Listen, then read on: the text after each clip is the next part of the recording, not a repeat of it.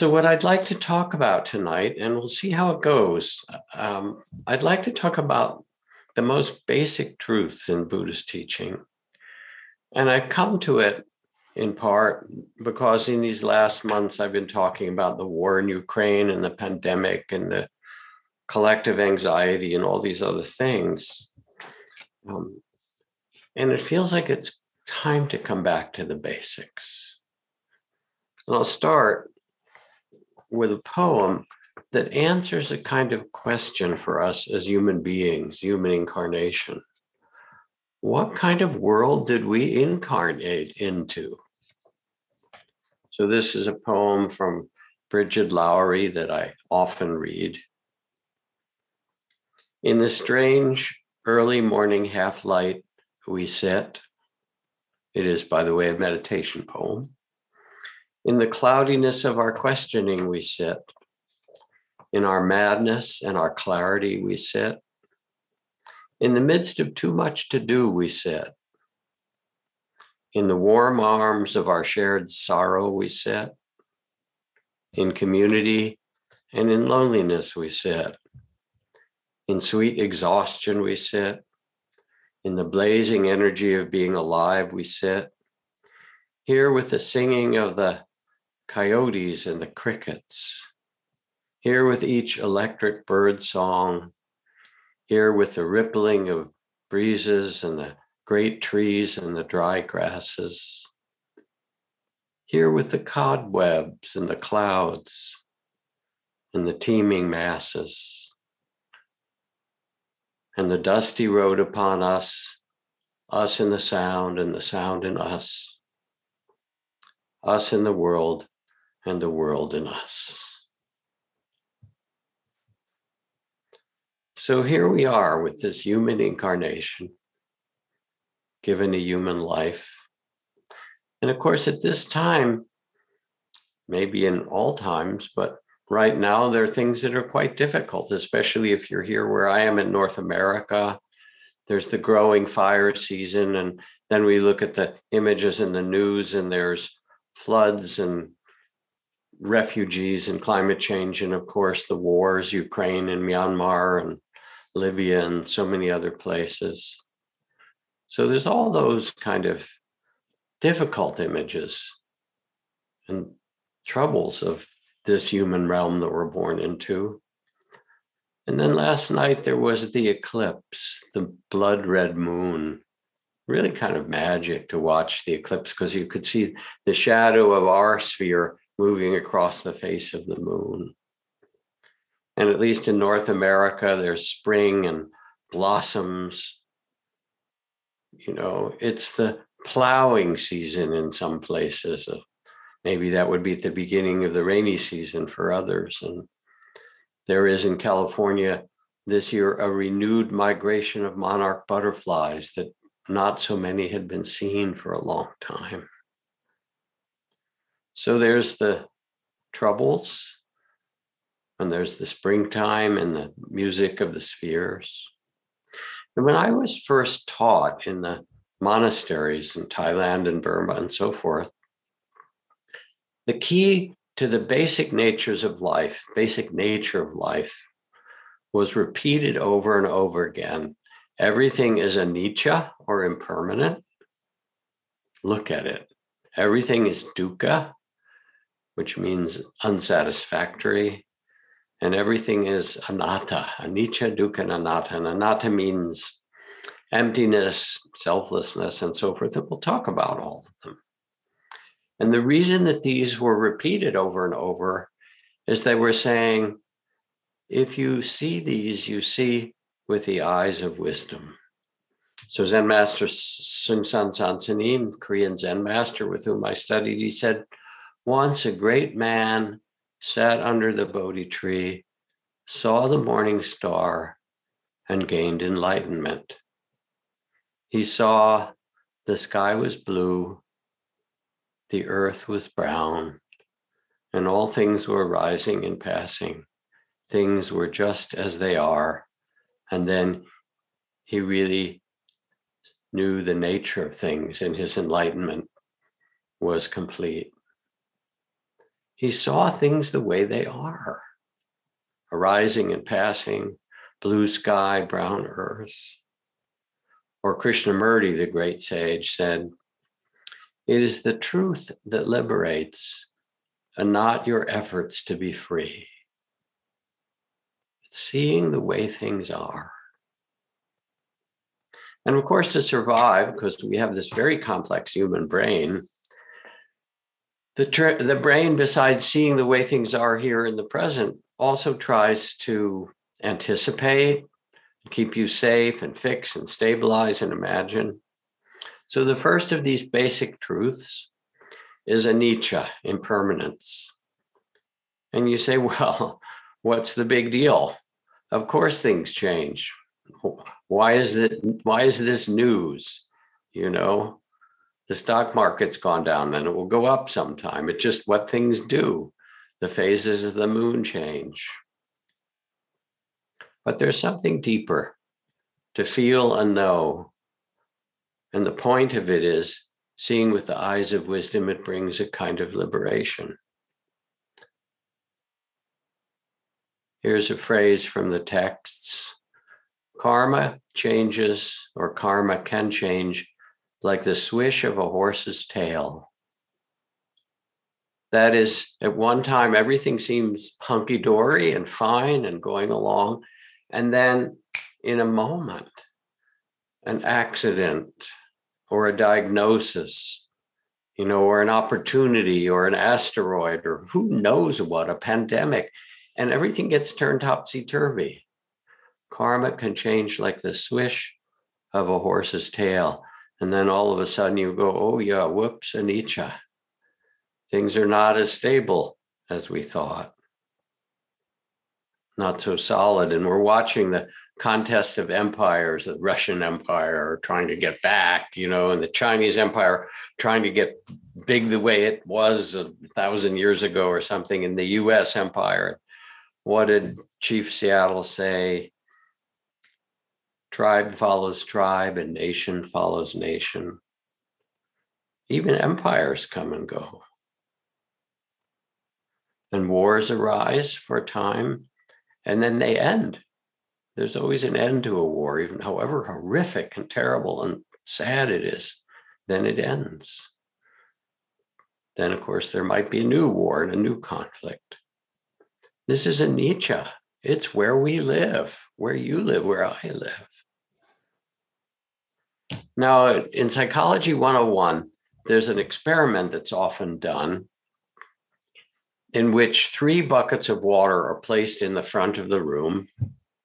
One bucket has hot water, quite hot. One bucket has room temperature, and one bucket has ice water with ice cubes in it.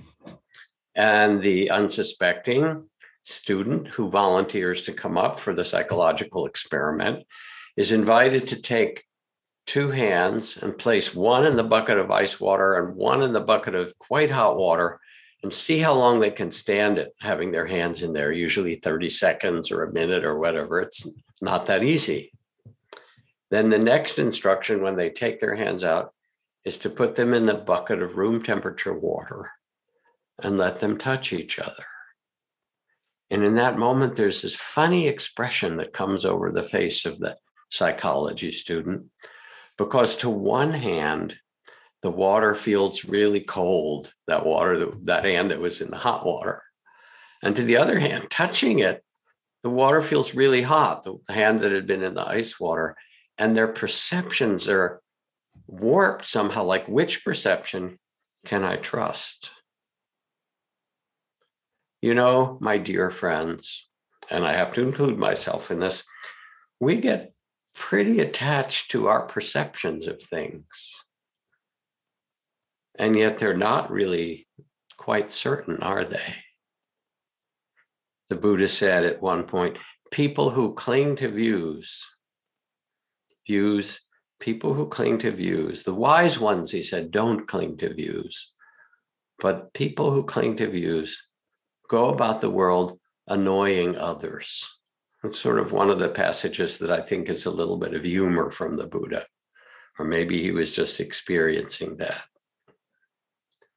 So what changes our perceptions? You're a libertarian or a Republican or a Democrat or a whatever, a certain portion of your life, and then it might change. Your views change. What else changes? It's said in the Buddhist text that who we are the five skandhas, sometimes translated as the five aggregates, or the five rivers is how I like to translate it. A river of physical experience and sensations of the body, a river of feelings, a river of perceptions and views, a river of perceptions and thoughts, a river of thoughts and images, and a river of consciousness. And they're always changing. You could see it when you sat in meditation. Nothing stayed the same for a moment as you paid attention. Now, here's why Annicha is important to understand. Because everything is changing. The more you cling and hold on, the more you suffer. Holding on is called rope burn. You try to hold on to things and they're changing, whether it's the views or the world or the empires or your emotions. I remember this story of a couple, these two men who got married, and part of their celebration in their life was to take a road trip to Montreal to the biggest bonsai tree garden in North America. Amazing bonsais imported from Japan and China and grown there. And so they got in a car and they drove a long way up into Canada from where they lived in New England. And they got there. One of the guys had arranged the trip and was really happy because he loved bonsai. They both did. And they got to this gates of this huge garden and it was padlocked shut. And this was before the pandemic. Sorry, we're closed on whatever it is, Tuesday, Wednesday, and Thursday. We're open these days of the week. And his partner looked at him and said, didn't you check on this? And got all upset and frustrated. We drove all the way here. And the guy who'd done the driving and brought them there just got quiet and said, let's see.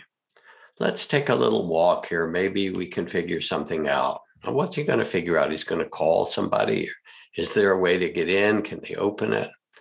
And he just started walking along the huge, this is a giant botanical garden, along the gate and along the front wall, high wall. You could see the beautiful fruit trees and amazing trees inside. He walked and walked, just trying to get quiet, figure out, well, what should we do next? And went around the corner at the end of that long front part of the garden and started to walk further.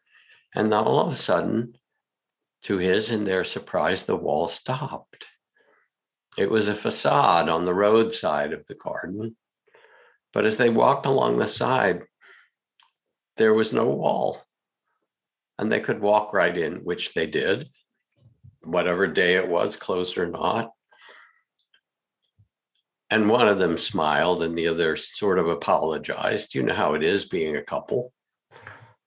But the idea was that instead of saying things are or aren't possible, instead of getting so frustrated, to be open and say, oh, I wonder what's going to happen next, to have that spirit. Because the truth is that the body produces 100 billion new red blood cells every day. That's 50,000 in the time that I read these few sentences. Your body's making that. There are 1 trillion living creatures in your gut and in parts of your body, little ones that live in your eyelashes and your eyebrows and so forth, all having their little bacteria, virus, buggy little life, being born and dying. You are this walking, my friend Wes calls it a walking feedlot for this entire cornucopia of life. You lose 600,000 particles of skin an hour and it's replaced in that hour. You get a new stomach lining regrown every 5 days And all the major parts of your liver are recreated every 6 weeks. Your eyebrows take 4 months. But who you are is this river of change that's constantly changing and opening and evolving. And as we become wise, we step back and see the mystery of it instead of how it's supposed to be. So I had a friend who was the hospice director of a very big hospice for some years. And one day he went in, he'd been working with a lot of the patients who were dying. And there was an old Italian man there whose family kept coming in to attend to him, his children and so forth. And they came in one morning and they said, we need to talk to the hospice director. They said, we have a problem, a question. Our father is here, it was 3 of the children, and he's very close to dying. But his younger brother was killed yesterday in a car accident. And we don't know whether we should tell him because he's so close to dying himself. Maybe it will agitate him and make him feel terrible. Maybe we should just leave him and let him be in that state of loving his brother and not knowing about the loss. What should we do? And my friend, the hospice director, said, well, let's go in and see your father and see how he's doing. And maybe we'll understand better when we do that. So here's this kind of open-minded response, not exactly this is right or that's wrong. And they went in and they sat with the father, who was pretty weak, but still conscious and could speak. And they said, we're so glad to see you, Dad. And how are you? You know, he said, well, I'm getting weaker and my time is coming. And then he looked at them and he said, don't you have something to tell me? And they said, what do you mean? He said, about my brother. Don't you know he died? And they said, well, how do you know that? And he said, oh, I've been talking to him all morning. There's a little bit of a mystery for you. And I could tell you 50 more stories like this. Who are we? Born into this body, this human incarnation. Who do you think you are? So things change. And I remember a retreat that was taught by Michelle McDonald. She was teaching in the East Coast in our center in Barrie. And she also worked in the family program. So she liked to work with little kids. And she brought this group of little kids, I think they were like kindergartners or something, and said, let's talk about things being born and things dying. And kids are interested in that. So they talked about it some. And then she said, I'll tell you what, let's learn more about it. You go out in the woods, which was around where we are, and bring back whatever you find that's died, and we'll look at it together. And the kids ran out excitedly, and they brought some dead leaves or some sticks. And one kid found a little bit of a skeleton of some mouse that had died, and it was there, you know, and somebody else, the other kid found a bone, or they found something else that was died. And they brought them all back together, made a pile, and said, wow, all these things in the forest have died. And then she said, well, what do you think about this? You know, trying to understand how it looked to these 5-year-olds. And one of the kids said, well, it looks like everything, you know, in the forest there for a while, and then it dies. And another little kid piped up and said, yeah, it's a good thing. Because if the trees and the branches and things didn't die, then there'd be more and more and more of them. They get so close together, and then there'd be no room for us. They knew somehow that change actually is the opportunity for something new to come. And that death isn't something wrong. It's natural. As Emily Dickinson said, because I did not stop for death, he kindly stopped for me. It's just part of an incarnation. So you might as well relax and become the loving awareness, become the sky of awareness, and see how things are changing. But then there arises all our anxiety, the emotions of being anxious and worry, the stories we tell ourselves, the body. What about COVID? What about the stock market? What about, whatever it is that worries you? What about family? All these things. And the mind kicks in, it's trying to protect you from change. The practice is not to resist the anxiety and the thoughts, not to judge them, but to bow and say, thank you. Thank you for trying to protect me. I'm okay just now. And not let the voices of anxiety take over the heart. You can name them. Oh, here's worry, here's anxiety, thank you. And then ground yourself and become part of the earth, or feel the openness of the sky through which the birds and the clouds and everything come and go, or the trees of the forest renewing itself. And people will call me, friends, people I've taught over the years and work with. I'm going into surgery. My teenage son is dealing with addiction. He's in trouble.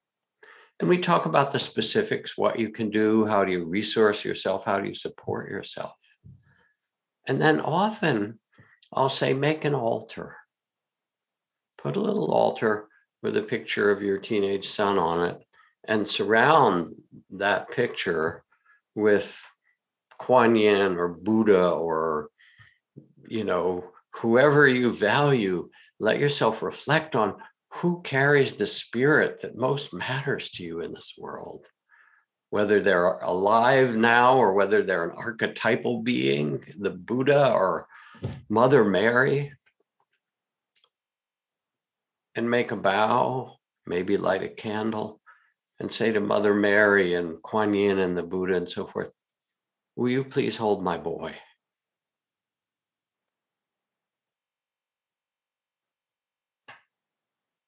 Will you hold him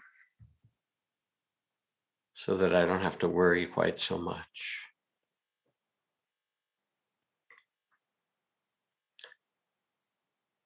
I am traveling at great speed toward a star in the Milky Way. My heart's a little fast. Otherwise, everything's okay. The voice of a poet. With Annicha, we step back and say, the galaxy is turning, things change. And we learn the trusting heart. The practice of sitting in meditation is to learn the trusting heart. O nobly born, it says, remember your true nature. Become the loving awareness, the shift of identity from that small, worried person to the Buddha that you are. And I see it in my cohort. I'm about to turn 77.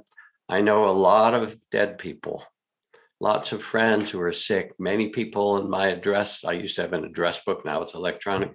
Whoa, half of them aren't here in this incarnation anymore. It's happening, They're moving off stage. We're in the queue, so to speak.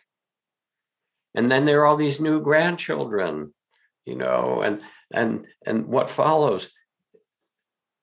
Just reflect for a moment, because life is renewing itself through you, around you. You're a part of it. You are life renewing itself.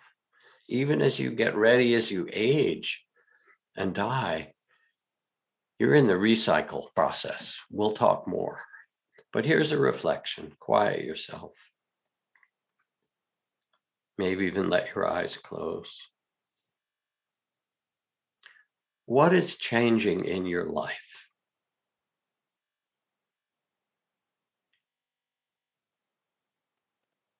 What are the big things that are changing?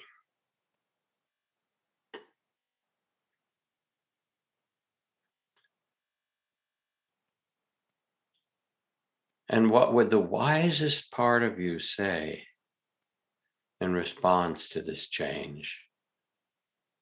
What would the wisest part say? Here's how to hold this. You can know. You already do.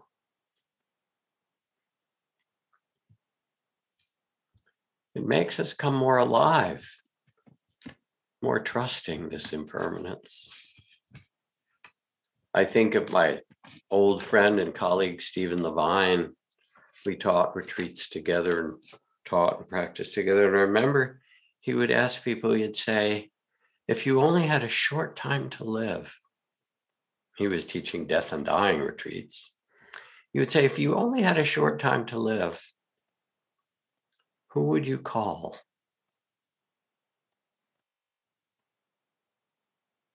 What would you say?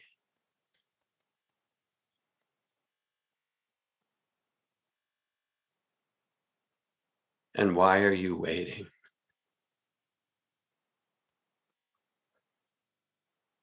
This is the wisdom of impermanence, of trust, and living fully just where we are. Then Annicha goes to Dukkha. And Dukkha is this complicated term. It has a lot of meanings, but mostly it means things are insecure and uncertain, or they're also translated as suffering. And if we look with the eyes of wisdom, well, all we have to do is turn on the news and the conflict, domestic terrorism in Buffalo, and the continuing scourge of racism, as if some people are, better than other people, or the kind of, really it's kind of crazy that here's a little child born, and what particular color they are they green or brown or black or white or yellow, or right, what color you are determines your value. It's kind of insane, but the suffering from it is enormous. This is dukkha. Just like the wars are dukkha. These are the big ones in the news, the pandemic, the climate change. This is your human incarnation, folks. Mine too. So the Buddha under the Bodhi tree, when he attained enlightenment at the time of the morning star, like that poem said, he sat quietly for a time, as the story is told, and then he turned his eye, his wisdom eye, toward the world of living beings across the whole world. And he saw beings everywhere wanting to be happy, yet often doing the very thing that made them unhappy. And the tears of the great heart of compassion rolled down his cheeks. And it said in one of the myths or stories that those tears turned into Tara, the goddess of infinite compassion. She was born out of those tears. But he saw the sufferings of the world. And immediately that great heart of compassion that was also the Buddha nature began to shine in every direction. So to understand dukkha, there are three kinds of dukkha. There's Anicca dukkha, that is the dukkha of change, joy and sorrow, praise and blame, gain and loss, pleasure and pain, fame and disrepute. However wonderful, that incredible meal and that great vacation and that sexual ecstatic experience I hope you had at some time, and that, delicious spiritual, fantastic awakening and so forth. There's that little voice inside that says, God, I wish this would last. But it doesn't. The dukkha of change. Now, the good thing is that when things are terrible, they don't last either. But this is one kind of dukkha, that nothing lasts. And seeing it with the eyes of wisdom and the heart go, okay, I have to really get this. You can't hold on. The second kind of dukkha is the dukkha of pain, physical and mental pain. And as part of what we learn in meditation is to sit and your knee hurts and your back hurts and you're having physical pain. And we live in a culture that basically wants to, sell you a prescription, a painkiller, the moment you're a little uncomfortable. We live in a culture that fears discomfort. You have to do anything to stay comfortable. Good luck. It doesn't work that way. But when you take your seat with some dignity and allow the itches and the pleasures and the pains and the tightness and the release and the opening and then the energies that are stuck in the body, you allow all of that, there becomes this opening of trust, of loving awareness, and a deepening capacity, expanding the window of tolerance to hold it all in compassion. And it's physical pain, yours. Sometimes it's harder when it's the physical pain of someone near you. And if you haven't learned to sit with it, you can't hold somebody else's hand when they're in the hospital or had an accident or dying, because you don't know how to be with it. You don't know how to rest in loving awareness and say, yes, this too. And then my friend Vivek Murthy, who's the Surgeon General of the United States, said that more than half of what comes into the hospitals and clinics across America is really based on emotional pain and suffering. It's not even the physical suffering. So this is the second kind of dukkha, physical and mental pain. You all know it because it's part of incarnation. We have it. And then the third kind, which is called sankhara dukkha. Sankhara means all the different, all the things that make up or arise and make up the whole world, the form of the world of duality. Sankhara dukkha is just the nature of things. That to have a globe and a world and a moon and a solar system and galaxies and so forth, there's light and dark. There's birth and death. There is unbearable beauty, amazing beauty, and an ocean of tears. And the Buddha said at one point, you've been born and died so many times that the bones of even one person's incarnation piled up would be as high as the great Mount Pepula, taller than Everest. That's how many times you've taken incarnation. Now, it may or may not be true, but what it was pointing to is that built into this human life is this birth and death, and born and dying each day, each moment. It's what we are. And then the text goes on, did you never see a man or a woman, aged, bent down, with blotched limbs, walking with a cane, or sick and lying in bed? Did you never see a corpse after their life energy has passed from the body? And did the thought never happen to come to you? Oh, this will happen to me too.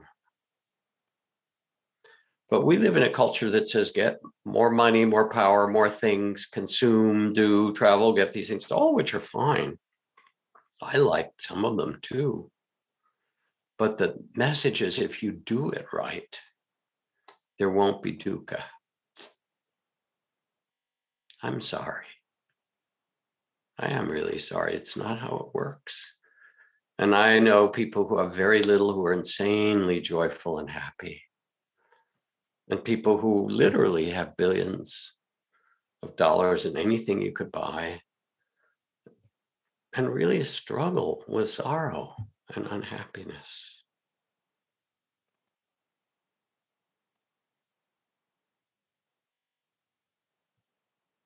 I could just ask, how many of you have dukkha? Raise your hand, but you don't have to bother, because we know. But just as impermanence gives birth to trust, when you really see it deeply and you realize, oh, just as things like the kids saw in that forest are dying, it makes room for something new to be born. You begin to trust the process of turning, even as you sit and the emotions come and you make space and there's sadness and fear and you allow it and it rises in a big way. And then if you stay with it, it passes. And there you are, still the loving witness of it all. So just as Annicha, impermanence is the doorway to trust, Dukkha gives birth to compassion. They come together, they make a courageous heart. Thich Nhat Hanh was asked not so long ago about climate change before he died. And he was asked this from a student: should I sit and meditate and go on retreat and somehow purify my heart? Will that help? Will that make the difference? Is that what I should do? I'm worried about the climate change. Or should I go out on the barricades? Should I protest? Should I get politically involved? What should I do? And Thich Nhat Hanh got quiet and looked back and said, just listen until you can hear the sounds of the earth crying. He didn't tell the student what to do. He just said, let yourself open and hear and feel and listen and sense the truth. Your grief becomes a doorway. As Rilke says, if the drink is bitter, then turn yourself into wine. So you sit and you quiet the mind and open the heart and you listen till you can hear the sounds of the earth crying. You know, there's a story of an old rabbi, a Hasidic rabbi, who used to talk about the practice of prayer and meditation.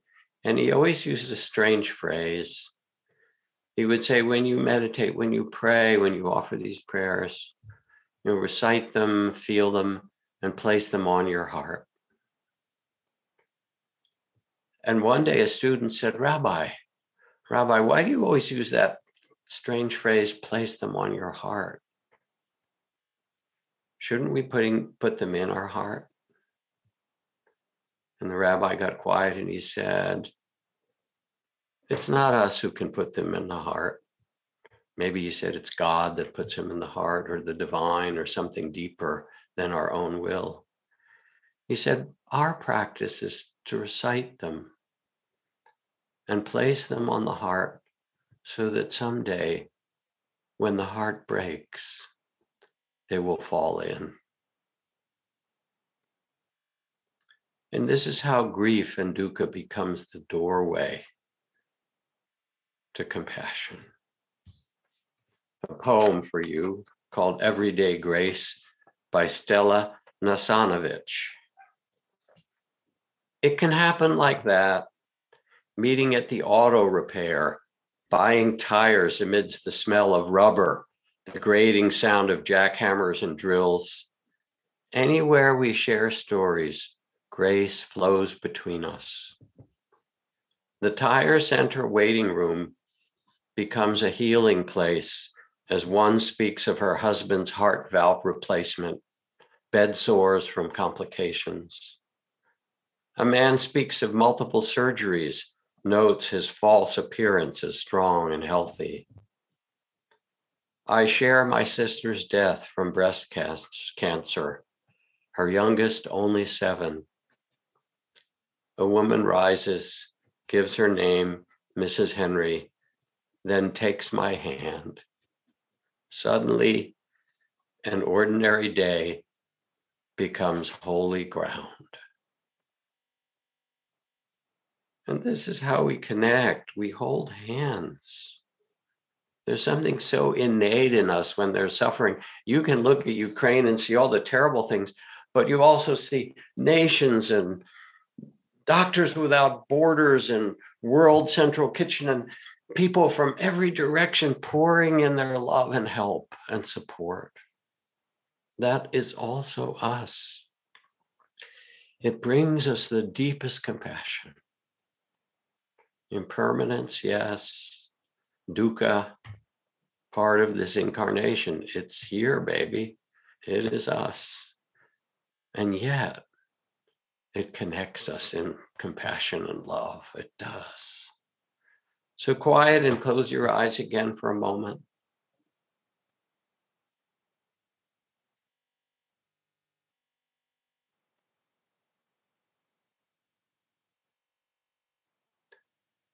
What is calling to you? What suffering, what loss, what difficulty in your life, in the world? What is calling to you and saying yes? Don't avert your gaze. Let your heart open, see, feel.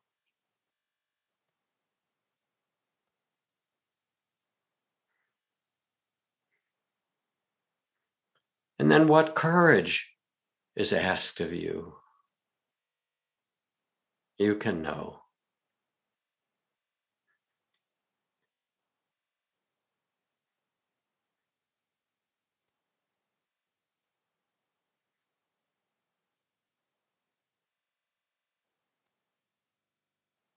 Yes, when compassion arises, compassion is a verb. It also says, I must, I will, I find a way to make a difference.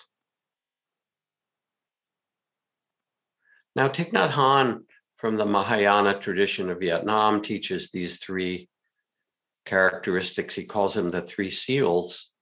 And instead of teaching dukkha, he teaches nirvana, because knowing dukkha is the gateway to nirvana, to freedom or peace. As Zen Master Suzuki Roshi, who founded San Francisco Zen Center, said, when you realize the fact that everything changes, so now we're going back to Annicha and loss and dukkha, when you realize the fact that everything changes and find your composure in it, there you find yourself in nirvana. Nirvana isn't someplace else. It is the freedom and the peace that's available to you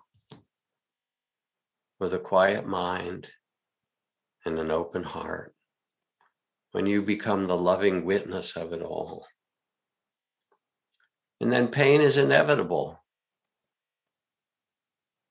but suffering is not. And you can rest in loving awareness and joy.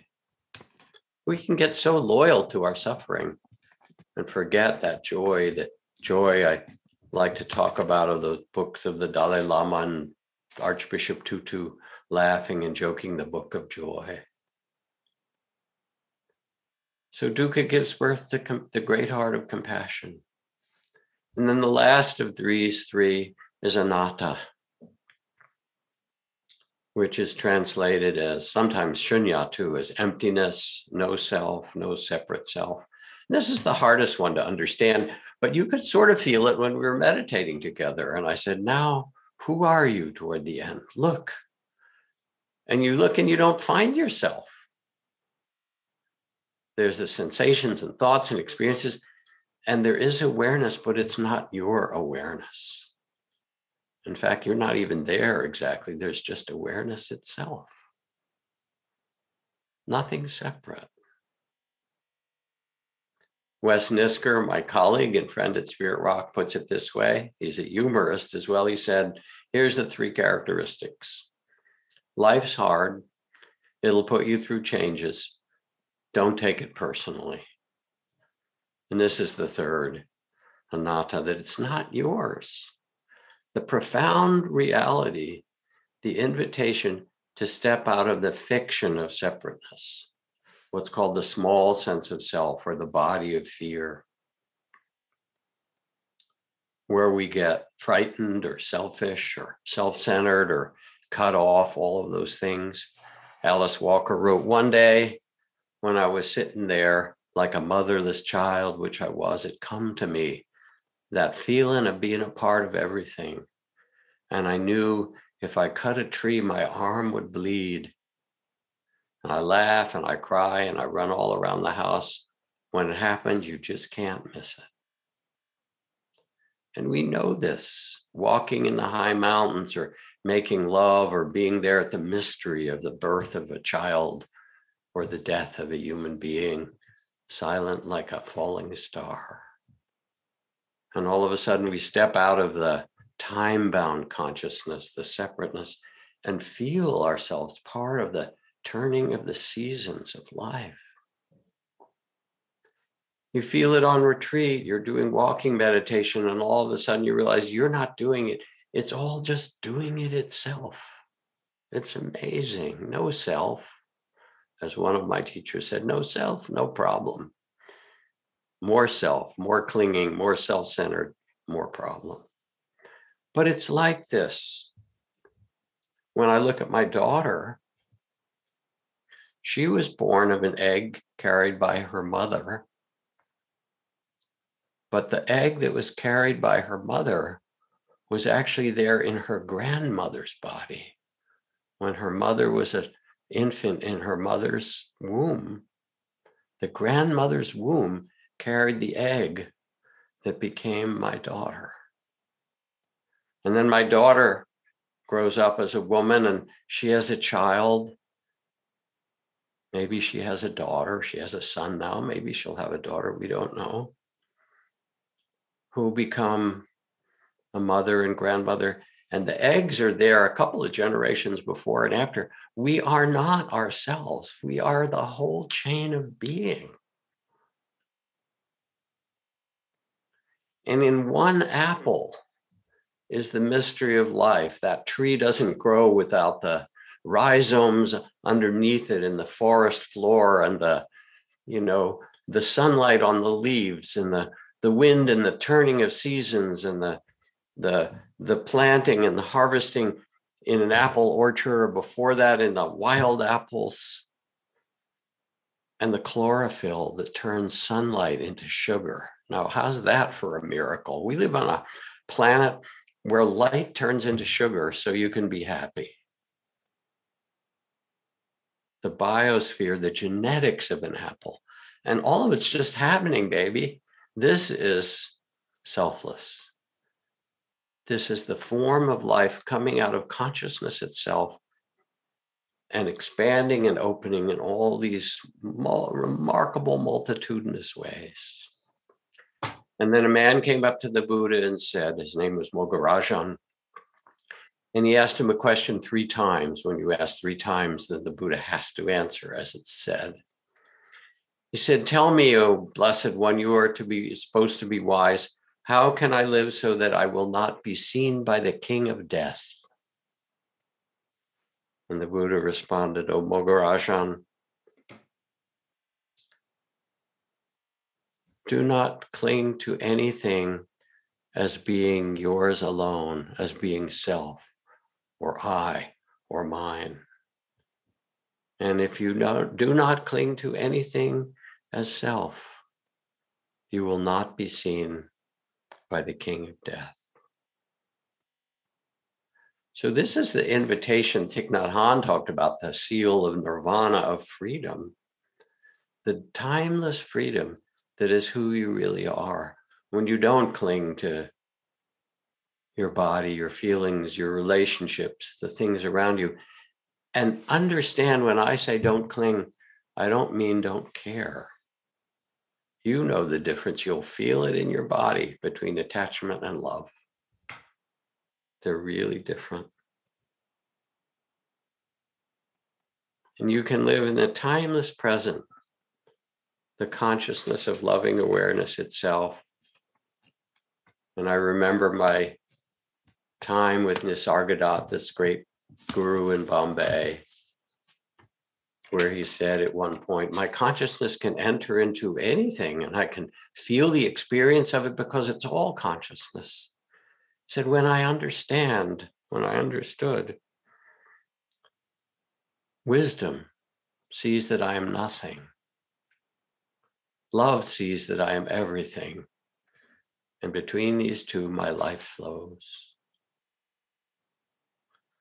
I loved watching Ram Dass in the last years of his life because he was there in that wheelchair in a broken body where he couldn't move one arm and one leg, where he had aphasia and he couldn't really speak fluently. He grappled to find words. He had multiple infections and physical traumas and bed sores at times and all these things. He was about the happiest person I'd been with ever. Really joyful. Amidst all the paralysis and aphasia, how can you be so joyful, Ram Dass? And he said, I am loving awareness. I love it all.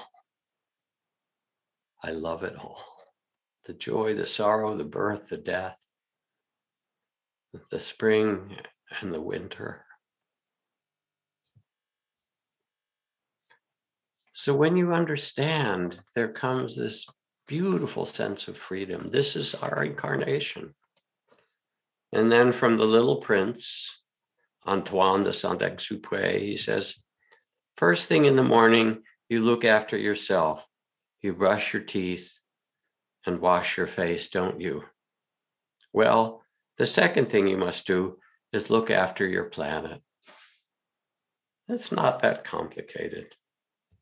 And the heart changes when we come to terms with change and Nietzsche and realize, oh, we can trust that it wants to renew itself. And we come to terms with dukkha and say, yes, that's part of incarnation. You don't get out of it. Loss and change and pain and suffering and gain and pleasure all are woven together. I don't know whether nice people tend to grow roses or whether growing roses makes people nice. And I don't know the answer either. But I do know there's a kind of joy that comes when we see with the eyes of wisdom and the great heart of compassion and trust. Oh, nobly born, remember this teaching for now and forever. And as you know, then you touch, it spills out of you, your joy, your peace, your acceptance, your flexibility, your non-rigidity, your openness, even with your own foibles, like I do with mine, and all of those things, all held in the great heart of compassion. And you become like those people in the tire store waiting room. You become part of the communion of us, of the open heart of life. And this is possible for you. Alice Walker says, war will stop when we no longer praise it or give it any attention at all. Peace will come wherever it is sincerely invited. Love will overflow every sanctuary given it. Truth will grow where the fertilizer that nourishes it is also truth. And trust will be its own reward. Teach yourself peace. Pass it on.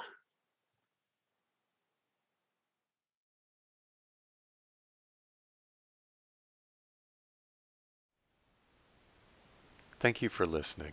To learn how you can support the teachers and Dharma Seed, please visit dharmaseed.org/donate.